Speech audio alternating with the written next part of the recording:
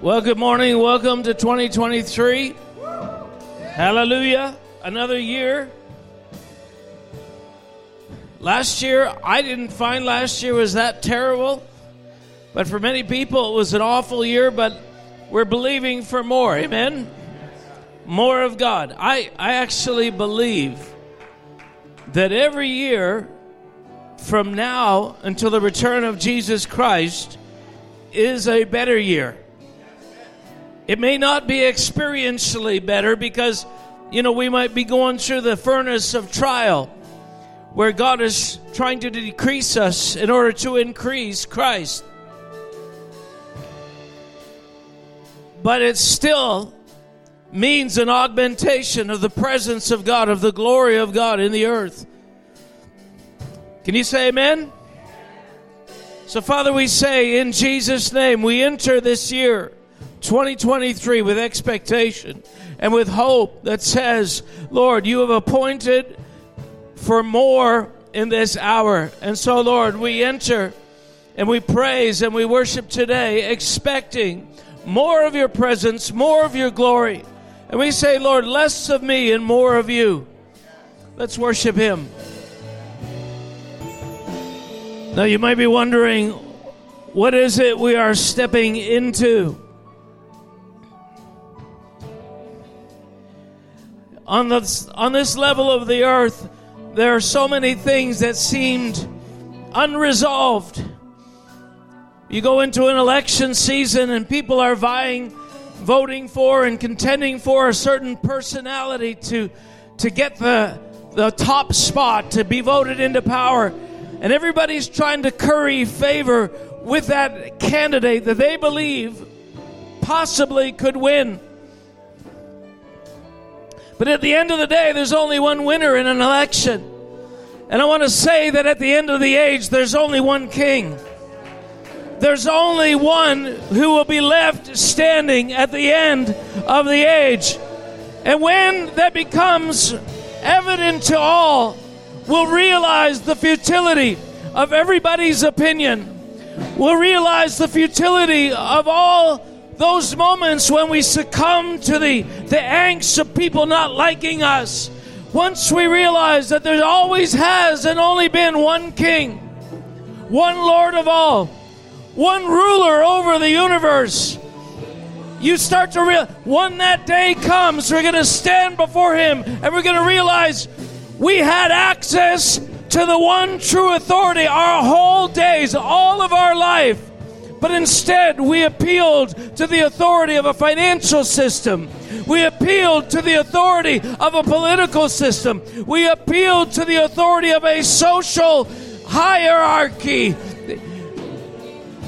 God is saying, you have the power to pull the relevance of my kingdom into your world right now, because I am that I am right now, not just in eternity. That's what it means to say your kingdom come. We step in. We step into the realm of your authority. We step into the realm of your glory. We step into the realm of your presence. So, Father, we pray today, God, that our hearts would turn more and more toward you. That without reservation, Father, our hearts will turn. Yes, Lord. Can you say amen? Hallelujah. Oh. Well, we have a lot more to say about these things. But what's happening when we repent? Do you know what repentance means? It means turning. And the reality of all of our lives is that our confidence needs to turn more and more. And the reality of this journey is you realize along the way that you can say, oh Lord, I have all confidence in you. And yet you hedge your bets. You do it in 1,000 different ways. because our hearts are so divided, and we don't even know we do it. But what God is doing is pulling in all the strings, all the chords of our heart to turn them in one direction. This is what it means to draw near to God. And he says, listen, and when you draw near to me, when you give me all of your heart, I will draw near to you. And this is the journey that we're on. So, Father, we say, thank you, God, that we are your workmanship, created in you for good works. And that, Lord, you are transforming us into the full, unadulterated image of your Son. And we say, Lord, let it be more and more and more in this year, 2023, in Jesus' name. Everybody said? Amen. All right.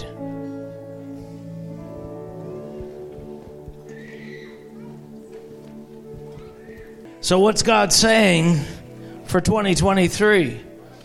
Now, some of you probably are avid followers of social media, and maybe you've been looking all over the place, seeing, okay, what can I expect this year? What are the prophets saying? What's the church saying? What are the correct, accurate, prophetic words of what I can expect this year?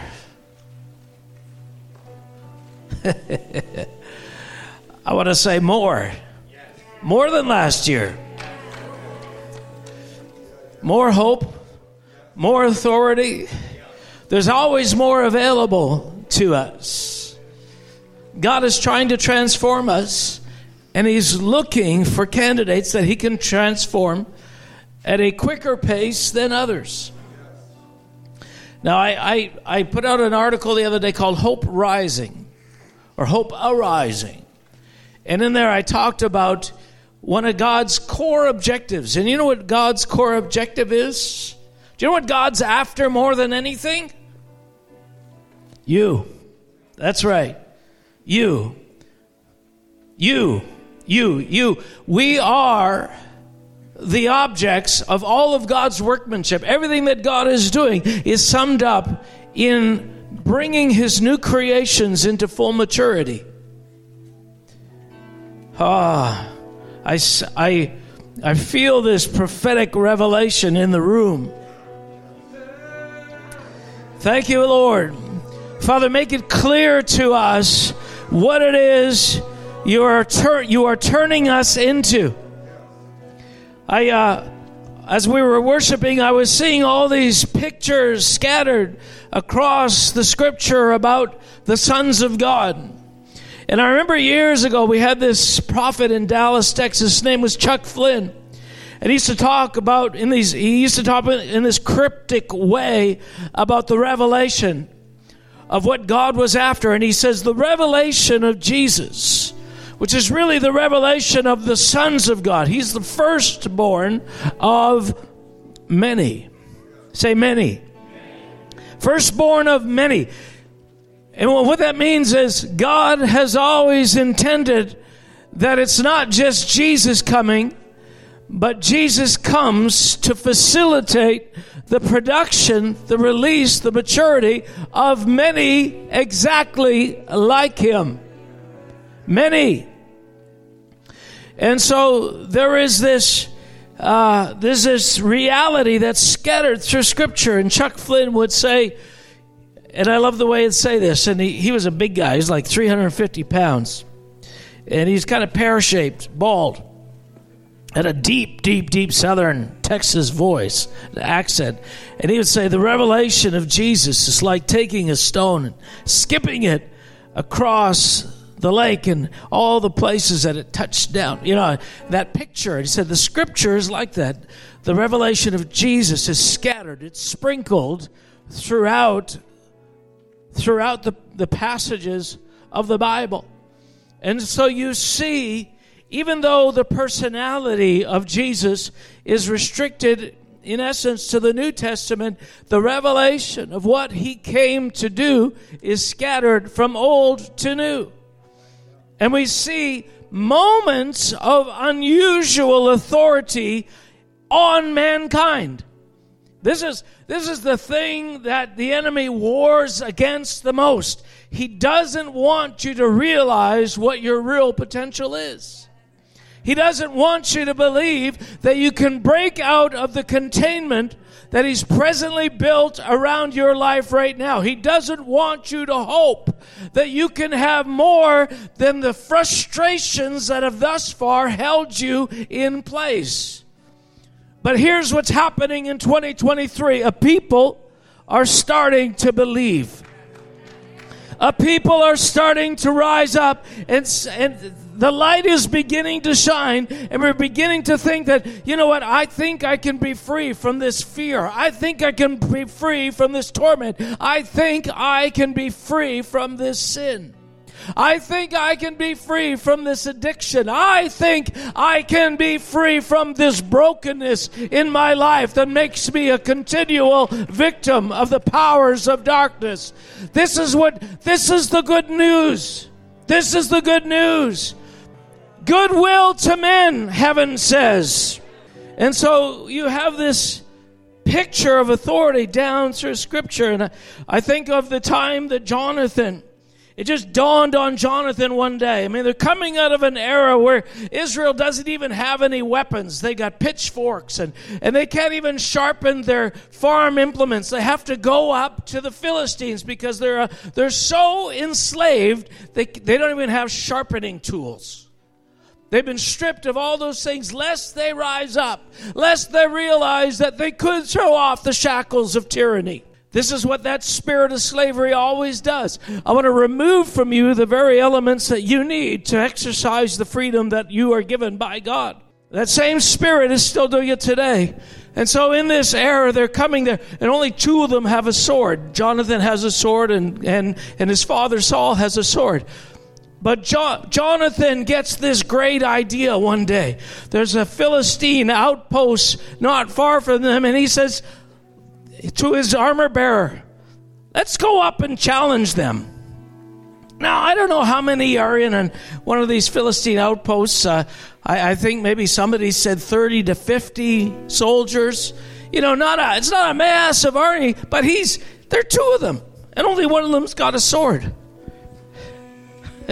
But they go into battle, and the most significant thing happens. Suddenly they hear in the camp of Israel this sound of a tumult, sound of a roar. And they do a count to see. That's what they do. Let's take attendance. Yeah, we should start taking attendance on Sundays. Let's take attendance to see who's not here. And what happens, though, and this is the powerful thing, is that it says that when Jonathan took his place and he stood in that field and he challenged them, it says there was an earthquake. The earth shook. The earth shook. Let me tell you, the sign of the earth shaking is the sign of sons arising in the earth. That the intention of God is that mighty ones, glorious ones, made in the image of Christ would rise up. People like you and I, normal people, regular people, failed, weak, deficient people would come into something that the earth would begin to see. There is a resemblance there of something that we're waiting for. And that's what happened when Jonathan rose up in that kind of boldness, that kind of presumptuous authority. The earth began to quake because the earth is waiting for the generation of the sons of God. The earth is looking down through the years. The earth doesn't know when it's going to happen. So the earth is looking and waiting. And when it saw the boldness, the authority, the audacity of Jonathan, it began to quake out of promise. The promise of God that was put in creation suddenly began to stir. Creation began to hope. It began to ask itself the question, is this the moment? Hallelujah. I love that. So you have moments like this scattered all through the Scripture. Another one is Joshua. Joshua's out there. Of course, he's the servant of Moses. He's followed Moses. Moses is the boss. And then they cross over into the land. But as they're going, and I think it's the Amalekites that they're fighting, and they're winning this crucial battle. this critical battle. They're right in the middle of it, and all of a sudden, Joshua realizes, man, we need more daylight, because if we don't have enough daylight, we're going to lose the fullness of this victory. So, on a whim, he turns to the sun and commands the sun to stand still. Who told you you could do that? Right? I mean, maybe you've done some things and nothing happened. I want to say, don't give up. Don't give up, because you may not be there yet, but don't give up the dream. Don't give up the hope. Don't give up the potential, the possibility that the authority to say, sun, stand still, might one day be in your hand. But I think it's so crazy that it entered into his heart. Where do you get that kind of audacity? Everybody said, that's a little presumptuous. I wonder if people stood around and said, Joshua, like, who made you God? But this is the nature of that kingdom assurance. You see, when God caused you to be born again, he put a seed of something inside of you. You know what that seed is? It's the seed of the Word of God. Who's the Word of God? Who is the Word of God? Jesus. All things are created by the Word. And without the Word was nothing created that was made. And so the Word of God created everything. And so God, when you became born again, your fallen state, your weakness, everything that you were in sin and destruction, all those things, he said, doesn't matter. Doesn't matter. What can you do with this kind of dirt that's in my life? Well, I'll tell you what, I'll plant a seed in that dirt. You don't have to be anything special. All you have to be is dirt to receive a seed. And that's what God did. He put a seed. And what is the seed? What's in the DNA of that seed? Well, you just wait. This is what God is saying to creation. You just wait. This is the mystery of godliness. Coming to destroy the mystery of iniquity. Say, listen, the people that are caught up in darkness, the people over whom the shadow of darkness has fallen, who are stuck in iniquity and sin, doesn't matter, because I'm coming with a light. I'm going to shine a light on you, and that light is not just any light. It is a supernatural light that is pushing into you the DNA of the Son of God. I love that picture. Then you have this other guy named Jehu. And I love the part what Jehu does, because Jehu represents an implicit authority that comes with being sent by God. When Jehu is driving with his, of course they say, it looks like Jehu. You know, he drives a certain way. Is that you? Are you the one that drives it? It might be so-and-so. They don't stop at stop signs. Could be. The driving is the driving of Mark, my wife might say. But he is driving his horses, and Jezebel and Ahab are safe in their castle, and they send out messengers to see, is it dangerous? Like, who are these messengers? Who's coming? What do they have? And so they come out, and as they come out, they ask the question, is it for peace or something like that? And Jehu, he doesn't answer your question. Well, don't you know, I'm sent by the queen. I'm sent by the king. You have to answer. But here's what, Jehu is caught up in an unhuman, an unnatural, an unearthly authority. And he says to them, what is that to you? Get behind me. And you know what the messengers do? They get behind. They fall right into line. What is that? That is a picture of kingdom authority. That is a picture of something that cannot be moved by earthly means. You see, this is what you were born into. This is what you are called to. You are called to operate in the authority of the sons of God. Can you say amen? Father, in Jesus' name, we say, let revelation break through. Let revelation break through today on us here in this room. Anybody who's watching. Now, wow. You see, when we were worshiping earlier, I always go back to the same things. I begin to see the construct of the kingdom of heaven. There is an immovable force that's establishing itself at the core of the universe, and it begins with God. It is the revelation of God. And what God is doing is He's put attributes, aspects, DNA, lines of code inside of your being that are meant to bring forth the authority of the kingdom. But we're in a place where what does it mean to be a Christian? So we're trying out our authority, and we're trying out to see if it works. What I love about this is it shows us the mature reality, the fullness of what it's going to be at the end when it's done. Now, another scripture, Luke 10:19. Behold, I give to you authority to trample on serpents and scorpions and over all the power of the enemy, and nothing shall by any means hurt you. That promise was given to the disciples. That promise was given to the 12 that Jesus sent out.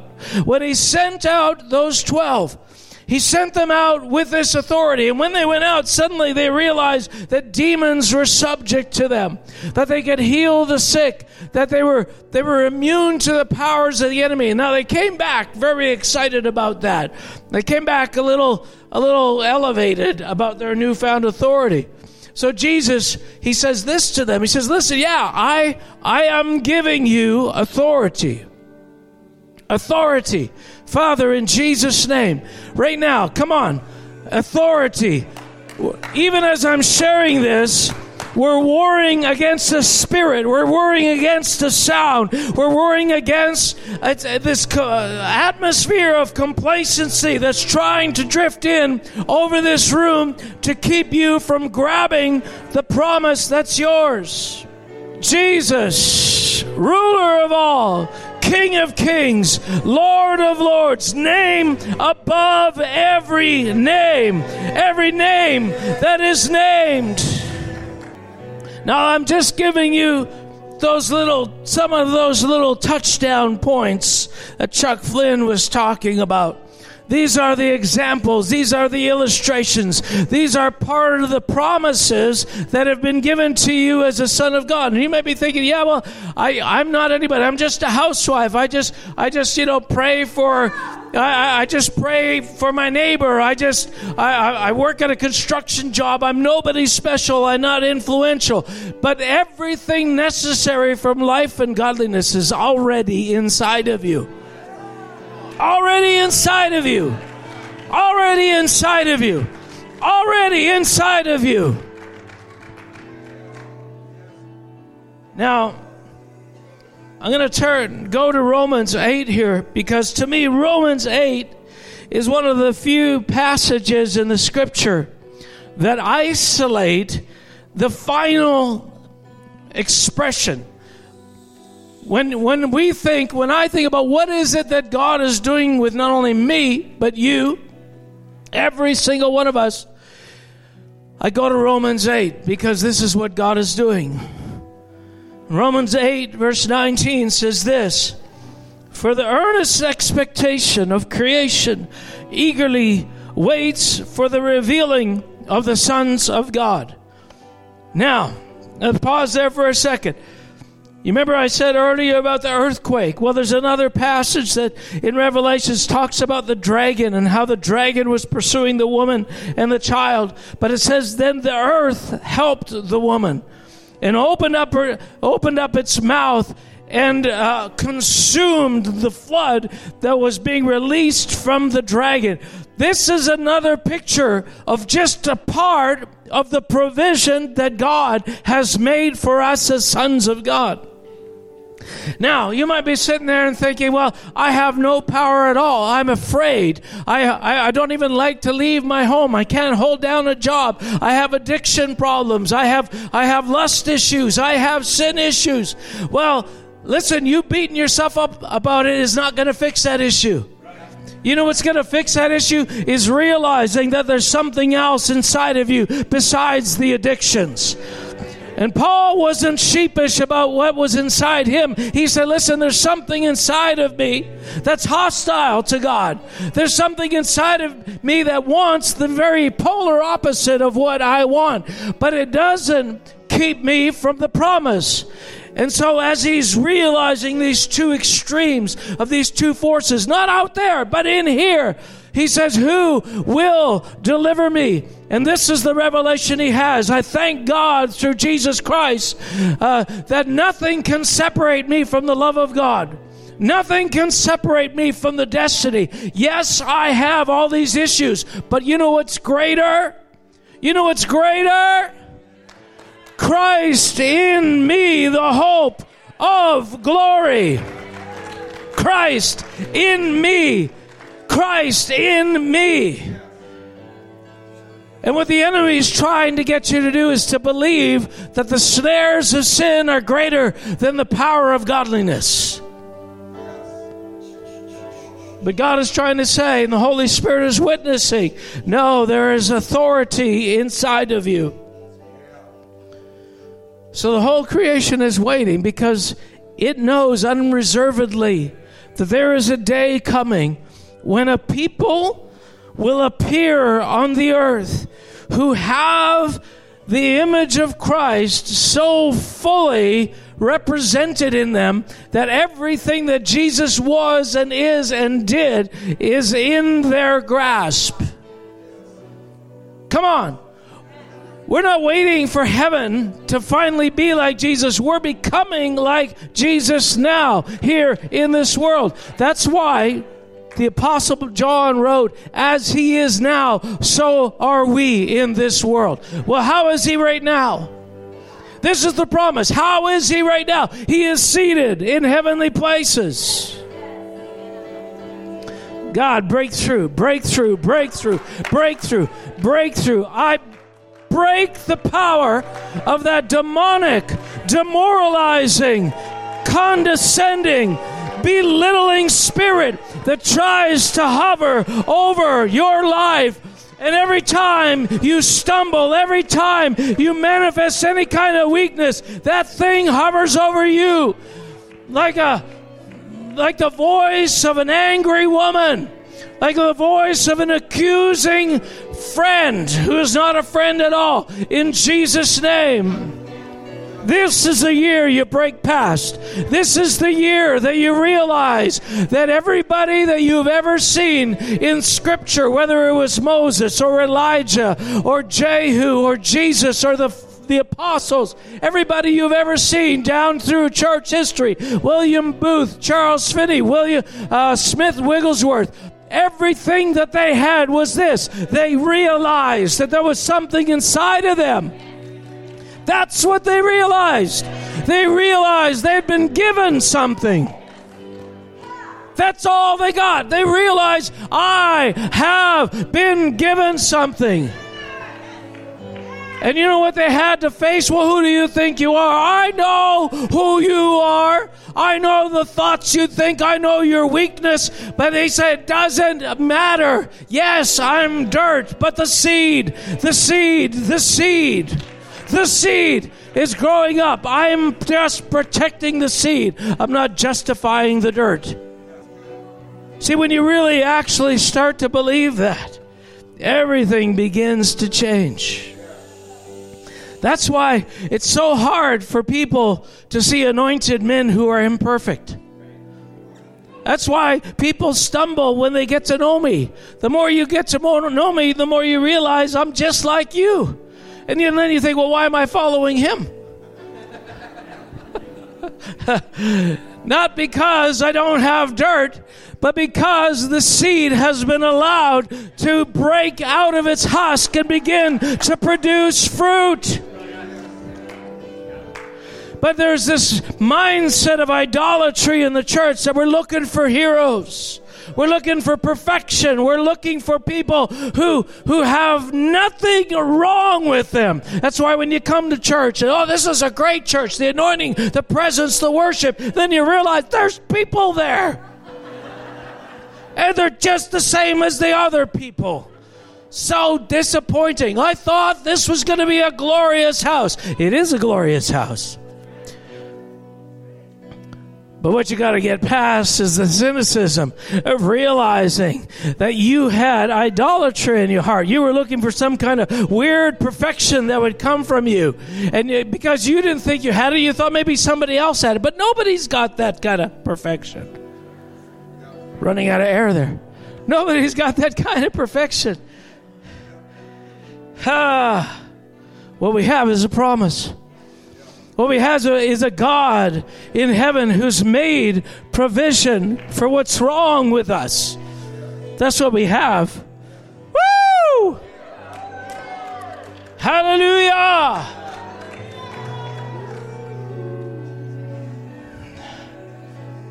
Now, God is raising up men and women who believe that the grace of God is enough. That the grace of God, that the love of God is all that it's needed to justify us. Don't you think that's the weirdest thing? We're justified by faith? Really? Because I'd rather you be justified by perfection. Right? How many of you, come on, tell me the truth. How many of you got friends or spouses you think, well, this person has disappointed me because they think they're justified, yet I know what's wrong with them. Yeah. And God says they are justified by faith. And the transformation, see, they're justified right now, but the transformation is ongoing. And you want to wait till you're perfect before you feel justified. You're never going to get there. In fact, the more you think that the more you are intent on waiting for perfection to break forth from you, the further you get from it. Because God resists the proud. No, you have to enter this by faith. You have to believe in my justifying power, not your moral uprightness and deservedness. And if you think you're going to get morally deserving of my grace, that's the kind of pride that I resist. I hate that kind of pride. That's why if you've come from sin, if you've come from brokenness, if you've come from addiction, if you've come from weakness of any kind, you are postured more than the perfect to step into the image of God. You know, those people that have been raised and they're emotionally healthy and they're able to restrain what they really think. They're able to hold back the emotions of what they really feel and say the right thing in every occasion. Those are the people you want to get your distance from. In Jesus' name. In Jesus' name. Listen, we are the assembly of the broken. The congregation of the weak. Right? The fellowship of the fallen. Yeah, never mind the ring. Fellowship of the fallen. Hallelujah. Now, I'm on my way towards something. I'm just not even sure I can get there. But this is the promise that we have. That God says, from the time I initiated this program until the end, there is absolute acceleration. There has never been a moment of deceleration or diminishment of the promise, of the reality of the promise, all through church history. Every time that you saw what seemed to be deficiencies or step backwards, well, you know, the church used to be stronger. No, the church used to appear stronger. You know, back in the era, I want to go back to the 50s when America was wholesome. America was not more wholesome in the 50s than it is now. It just had a form of godliness that was more appealing to humanity. That's all it was. There was just so much fear and condemnation. Nobody was allowed to be who they really were. And so we were coerced by the strength of condemnation and fear of man to hold back the reins of what we really wanted to say and really wanted to do. That's not righteousness. That's a form of godliness. It's actually concealing reality. And so everything that we have now, there has never been a brighter day. There has never been a fuller faith. There has never been sons of God more completely formed than there is right now. Right now. Right now. True authority in the sons of God has never been fuller.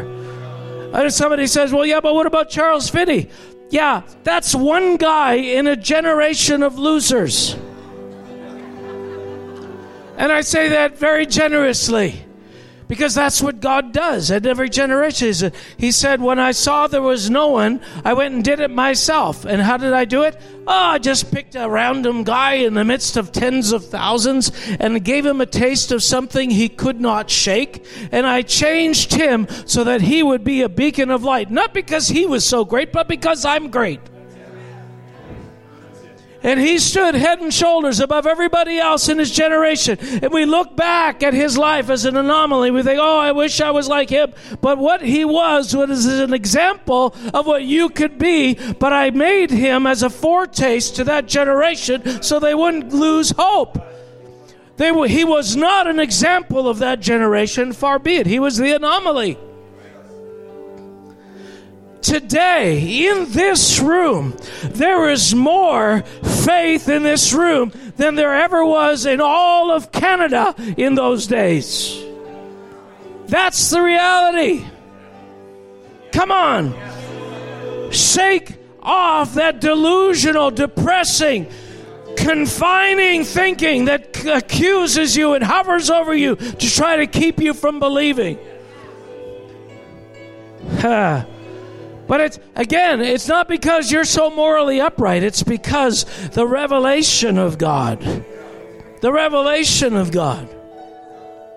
I'm standing here today not because I have some moral authority to say what I'm saying, but because I know in whom I have believed. I know what I would have made of myself. I know what I did make of myself. But everything that's good in me comes from Him, and I absolutely know it. Woo! You guys still with me?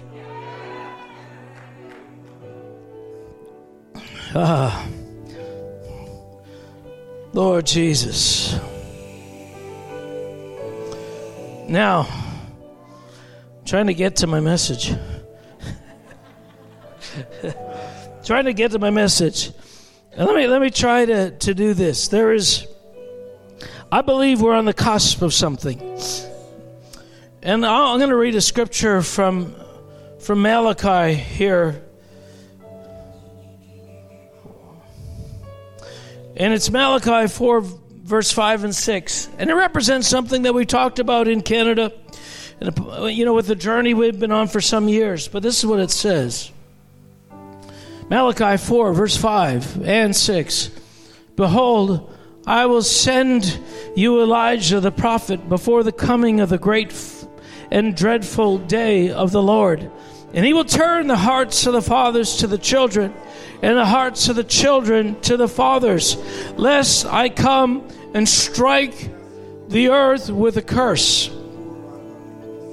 So, this is a really interesting passage of Scripture. It may not have much relevance to you right now, but it has significant relevance to the whole trajectory of what God was doing. Because one of the greatest challenges down through history, as one generation gives life to another generation, as generations follow one another, and the baton of faith is passed from one to another, the greatest barrier has been in this bizarre kind of tension and hostility. And there's another word, but this unwillingness for the one generation to honor and bless the other, and for the next generation to bless those from before. We've talked about this in the past.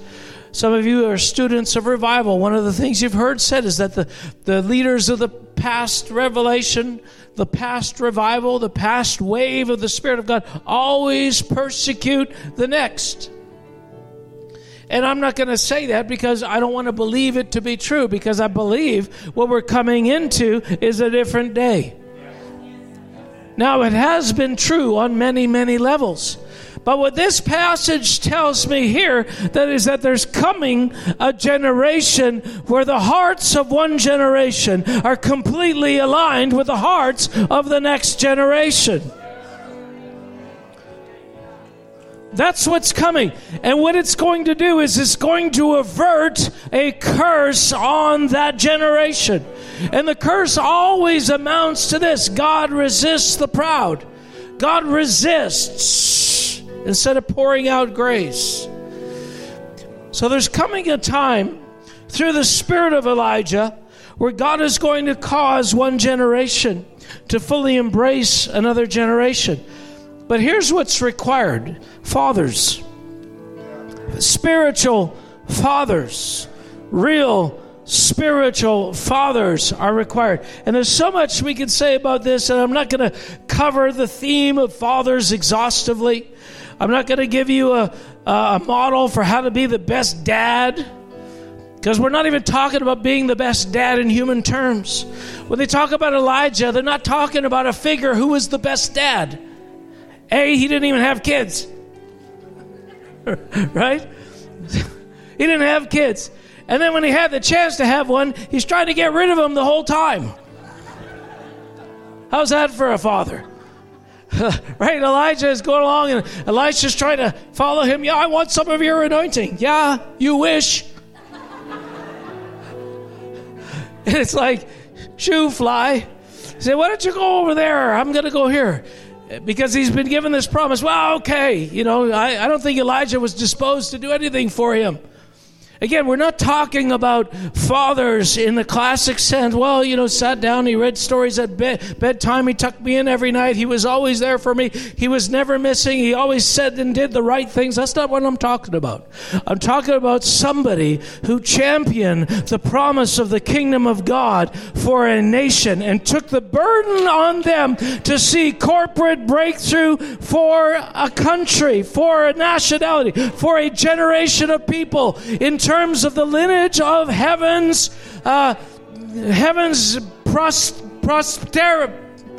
posterity. He took a place in the affairs of the kingdom of God on earth and stood his ground and was not shaken. That's what God defines as a spiritual father. He was a father for the nation. He contended for the blessing and the destiny of that nation. So we're not talking about perfect dads here. Otherwise, most of you would be disqualified. And all of you that think you did it right, even more so.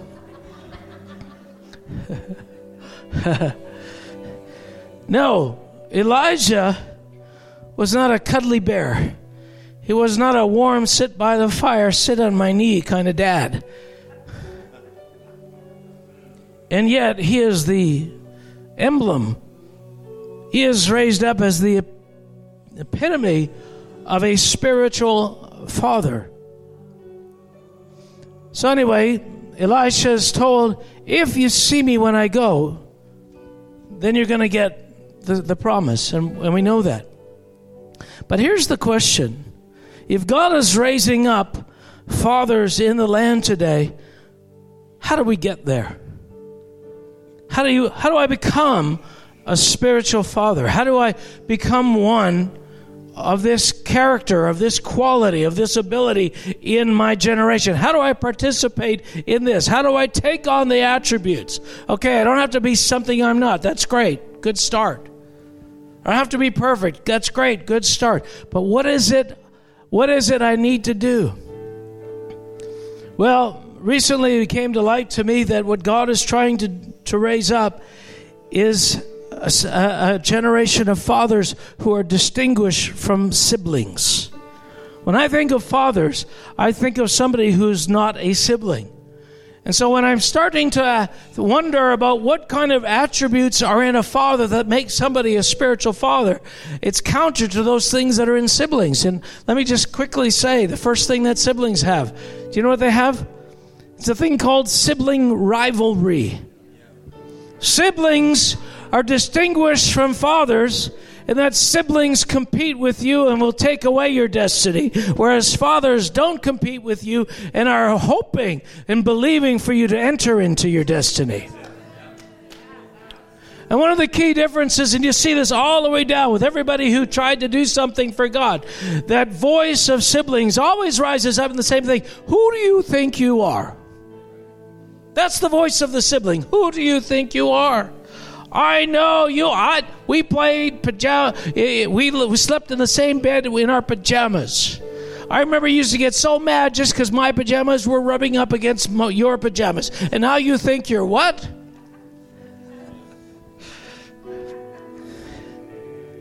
Sibling rivalry is one of the things that keep us from stepping up. So we have these moments then, and I want to look at one. You've got Joseph, right? Remember Joseph? He wasn't struck by any sibling rivalry, was he? What about Abel? Yeah, okay, he was killed by his brother as well. Let me see, Joseph, well, he wasn't killed by his brother. He was just imprisoned, pretended to be lost, sold into slavery. And before that, he suffered horrific abuse from the loathing of his siblings who were jealous about his potential destiny. Potential destiny will always raise the worst out of siblings and the best out of fathers.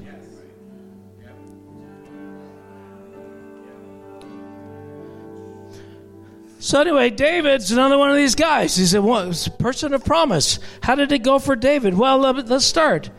When the prophet came to town, his dad didn't even consider him a candidate. Didn't even call him in from the fields. Having this feast and this anointed time and the rest of that. And it's like he's looking, Samuel the prophet's like, oh, this must be him. No, that's not him. This must be him. Do you have any more? Well, none we think are suitable candidates. But there is a young one out in the field with the sheep. Well, get him. Get that guy. See, even his dad didn't think he was a suitable candidate. And then when he came and Samuel saw him, Samuel didn't think he was a suitable candidate. And the Lord said, don't look at his outer appearance. I don't know what was wrong with him. Seems perfect to me. He was probably a little short, I think. Nothing wrong with that. So he gets anointed, he gets called, and he has this amazing destiny ahead of him. But it's not immediately realized. He doesn't become king that day. He just gets this flask of oil, just gets dirty, greasy. Got to go bathe. Where's the cow gone? But then later on, he's sent up to the front, and he goes up there. And I mean, there's a lot more details of David's life, but here's the significant moment. So in 1 Samuel 17, verse 26, it says, Then David spoke to the men, because he sent up to the front where the wars. This is right before the Goliath battle.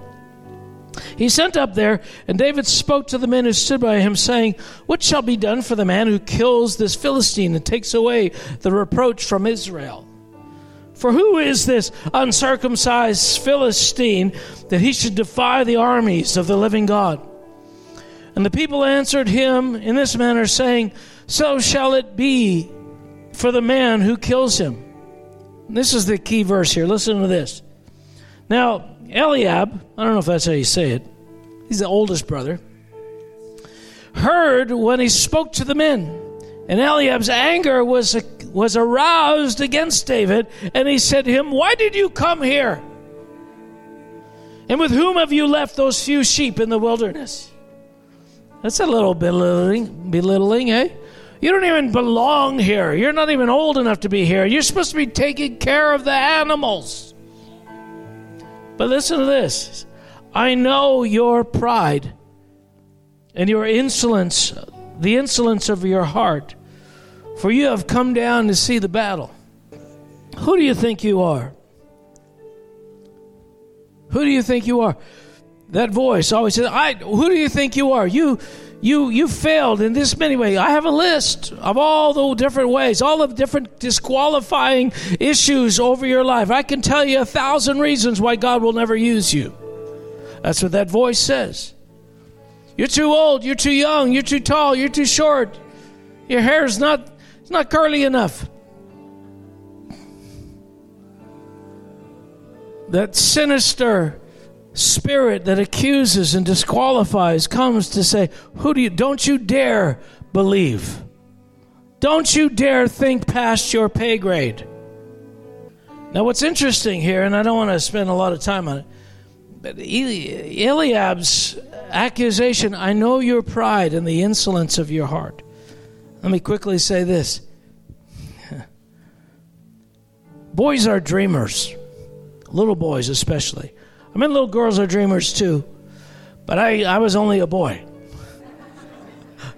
So I'm going to talk from the context of being a little boy. And little boys, I would lose myself in a moment of playing war, having swords. I mean, my son Jaden was the same way. We got him this little, David and Goliath costume, and we'd play the song, and he would stand there and dum. What was the name of that guy who sang that? I can't remember. I didn't hear you either. What? Oh, the Donut Man. Yeah, that's it. That's a different generation. The Donut Man. But in that moment, he was David. He was David. And we have an ability to dream and believe ourselves to be something we might not be in the moment. And when our siblings look at us who are just a little bit older, they get that caustic cynicism about, you're not going to amount to anything. Because I remember thinking like you. I remember dreaming. I remember hoping. But this is the reality of my life. And I've become disillusioned in my dreams. And I've decided not to dream anymore, but to become more realistic about what's attainable to me. And the reason why Eliab was accusing David is because there's no way that you're better than me. I got to where I am, and I'm the oldest, and I barely got here, and I'm taller, I'm stronger, I'm wiser, I'm better than you. There's no chance. This is a delusional dream that you have. And you know what? In some cases it might be. But I prefer a delusional dream to disillusionment and cynicism. Now let me cut to the quick. The journey from being a sibling to being a father means getting rid of that cynicism. The difference between fathers and brothers is that brothers don't want to believe in your capacity to exceed them. Older brothers loathe the idea of younger brothers doing things older brothers could never do. And when you have a younger brother who's this snot-nosed, puny, not even into puberty yet, and imagine that he's going to be better. Not a chance he's not going to be better than me. But in the kingdom of God, the potential of every living being on the face of the earth, every person, every man, woman, and child is through the roof. And it's not based on genetics. It's not based on history. It's not based on flawlessness. It's based on, can you believe the promise of God? Or are you going to be anchored by the circumstances that surround you right now, that tell you continuously who you are and who you're not?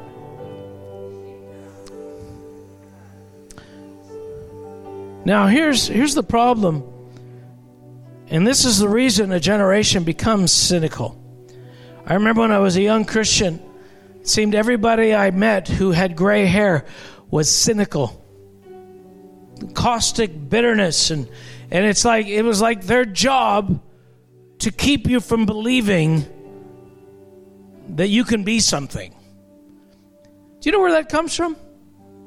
my own disillusionment. I once had dreams, and the disappointment of not realizing those dreams almost killed me. So I want to save you from that pain. That's what cynicism, that's the wisdom behind cynicism. I'm going to help you be realistic. The problem with, and your track record is probably going to be pretty good. Of the 1,000 people that you said you're not going anywhere, most of them won't. And if you're tracking your statistics, you're going to be right more often than you're wrong. But what if instead your cynicism is actually adding to the weight of disillusionment and making breakthrough not even possible? What if you're not saving them from disappointment that was so hard on you, but you're actually keeping them from even the hope of going anywhere? See, that's what elder brothers do because they have a vested interest. They don't want to be shown up. They don't want to be seen to be less than the youngest child of the family. But here's what happens is as you move along, you start to realize, you start to become cynical because of the bodies that litter the landscape of the church. You start coming along, you realize that, if it looks too good to be true, it is. Oh, that church, there's just, it looks great, but I'm sure if I go around there and snoop around, I'm going to find a few evil people. You know what? You're right. You will find that. I sat with a man a few years ago. I didn't realize he was a well-known leader in the body of Christ. And I was going to invite him here. And we had lunch together. And when we had lunch together, it was not only flat, it was the worst lunch I've ever had with a leader ever in my whole life. And I couldn't figure out what was going on. But this guy had absolutely no time for me. And I'm wondering, well, why are you even here? Clearly, you have already dismissed me. And as I was thinking, okay, what can I do to get him not to dismiss me or our church or, Canada? And the harder I tried, it seemed the more alienated he became. Because he was in the valley of cynicism. He had been a leader in the body of Christ, and he had gone into green rooms, and he'd spoken at conferences, and he'd met young, up-and-coming leaders in the body of Christ. And you know what he ran into? Imperfection. You know what he ran into? Ambition. You know what he ran into? Pride. Insolence. Pretentiousness. He ran into all of these things, and it steadily downgraded his ability to believe that anybody could be more than he was right now in this moment. And so his heart was not just retreating from me. His heart was retreating from everyone, because the people are filled with selfish ambition, and that's all you're going to get at the end of the day. When you wring any believer out, they're going to drip with an agenda. Now, at the moment, I couldn't figure out how to navigate that disillusionment. I didn't even know it was disillusionment, but I just kind of went away with I'm not inviting him. But what I didn't realize is that he was in the middle of a test. He was on his way to becoming a father. But in the moment, he was breaking out of the cynicism of being a sibling. You see, the difference between siblings and fathers is hope. Hope enables you to believe that those who are coming after you will break through where you didn't break through, who will rise above, who will transcend the challenges that you were unable to transcend. And I believe that we are on the cusp of a whole generation of leaders breaking through. I want to read something I wrote. Caustic cynicism is destructive and an isolating force which will deter us from our destiny. At the core of cynicism is hopelessness. Hopelessness becomes directed towards others, suspecting that all are motivated by nothing more than self-interest. It cannot but spawn divisiveness as it gives life to a wave of mistrusting tribalism. Paralyzing pessimism paints wide swaths of the church as unwilling to change and incorrigibly corrupt.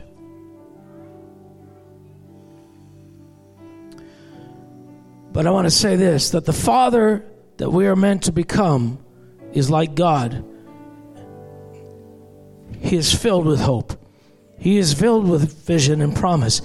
And furthermore, he has seen the end from the beginning. He has seen a generation of sons.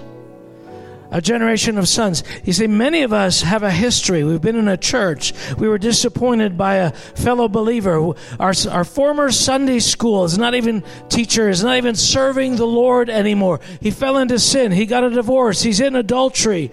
And each one of these moments downgrades. See, I looked at a man and I thought, I was inspired by this person. Then I found out he was just like everybody else.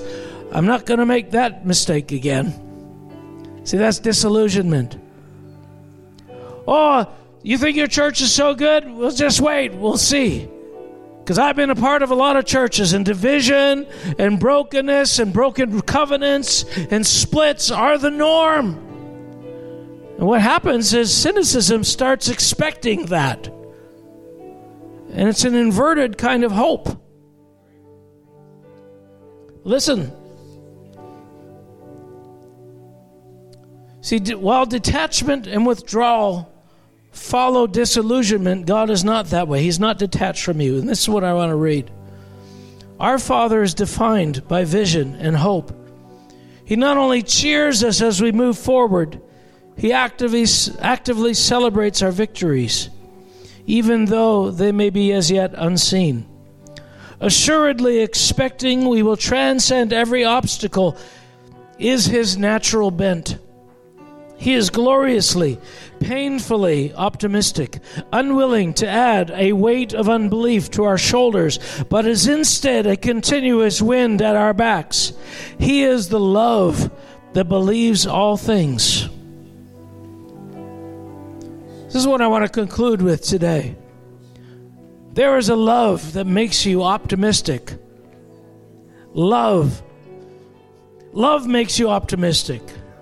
Everything contrary to that love is centered in idolatry. Idolatry is, I'm the only person that matters. Both my failures and my victories determine what's possible. It's part of what idolatry does. But love believes all things. Love hopes. It doesn't harness the children in the next generation. Well, I dreamed once and got disappointed. Let me save you from that disappointment. Don't try to save me from your disappointment. Be a father and a mother. Father, I pray today that out of this house will come mothers and fathers who don't expect business failure in our children, who don't expect divorce, who don't watch our kids get married and believe before they're even past the first kiss that they will become just as disillusioned, just as heartless, just as hard-hearted as we did, because we believe there's no way to transcend the disappointments of life. Father, break the curse of negative, false, hopeless expectation off of a generation. Father, may the next generation rise up with hope. In Jesus' name. Now let me say one last thing. If you're a young person in this room, and you want to be that candidate, there's going to be people around you that celebrate you. There's going to be people that believe in you. There's going to be people that push you on. Say, venture. Nothing ventured, nothing gained. But then there's others who are stagnated in pessimism. And they can't do that.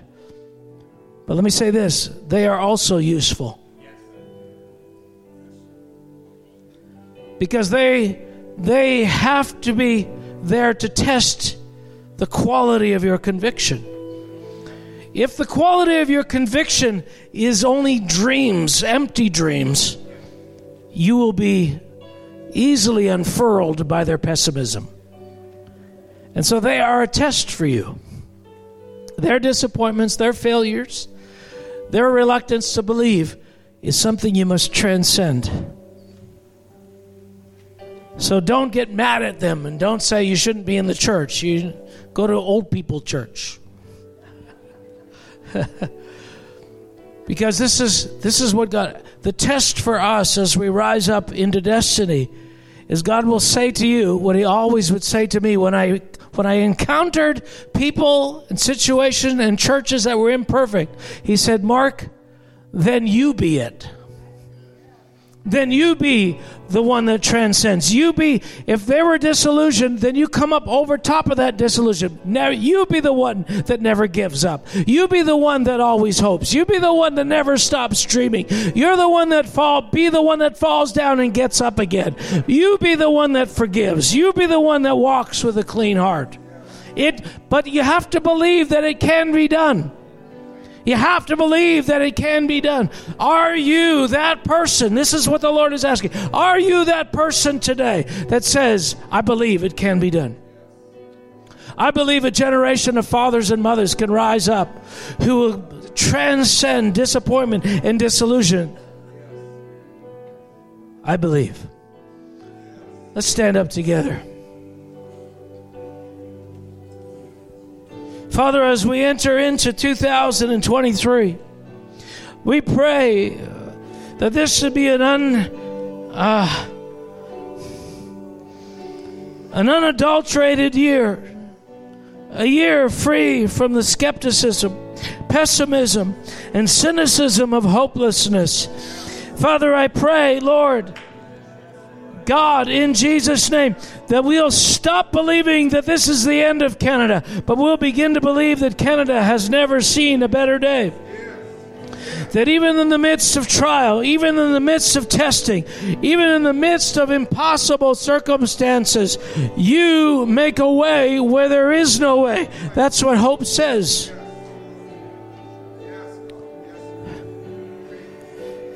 Now, as we close today, I want our ministry team people to come forward quickly. We might have touched some chords today. We might have touched some triggers. Maybe you realize there's moments when you are undone by hopelessness. Maybe there's moments where the fear of man paralyzes your ability to venture forward. Maybe shame binds you from dreaming today and keeps you from believing that you can have a normal or better life, that you can exceed the righteousness of the past generation.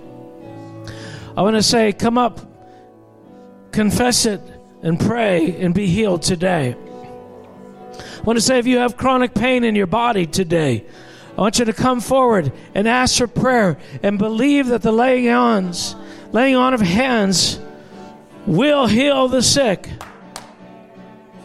So, Father, we say in Jesus' name, let your kingdom come today. And everybody said,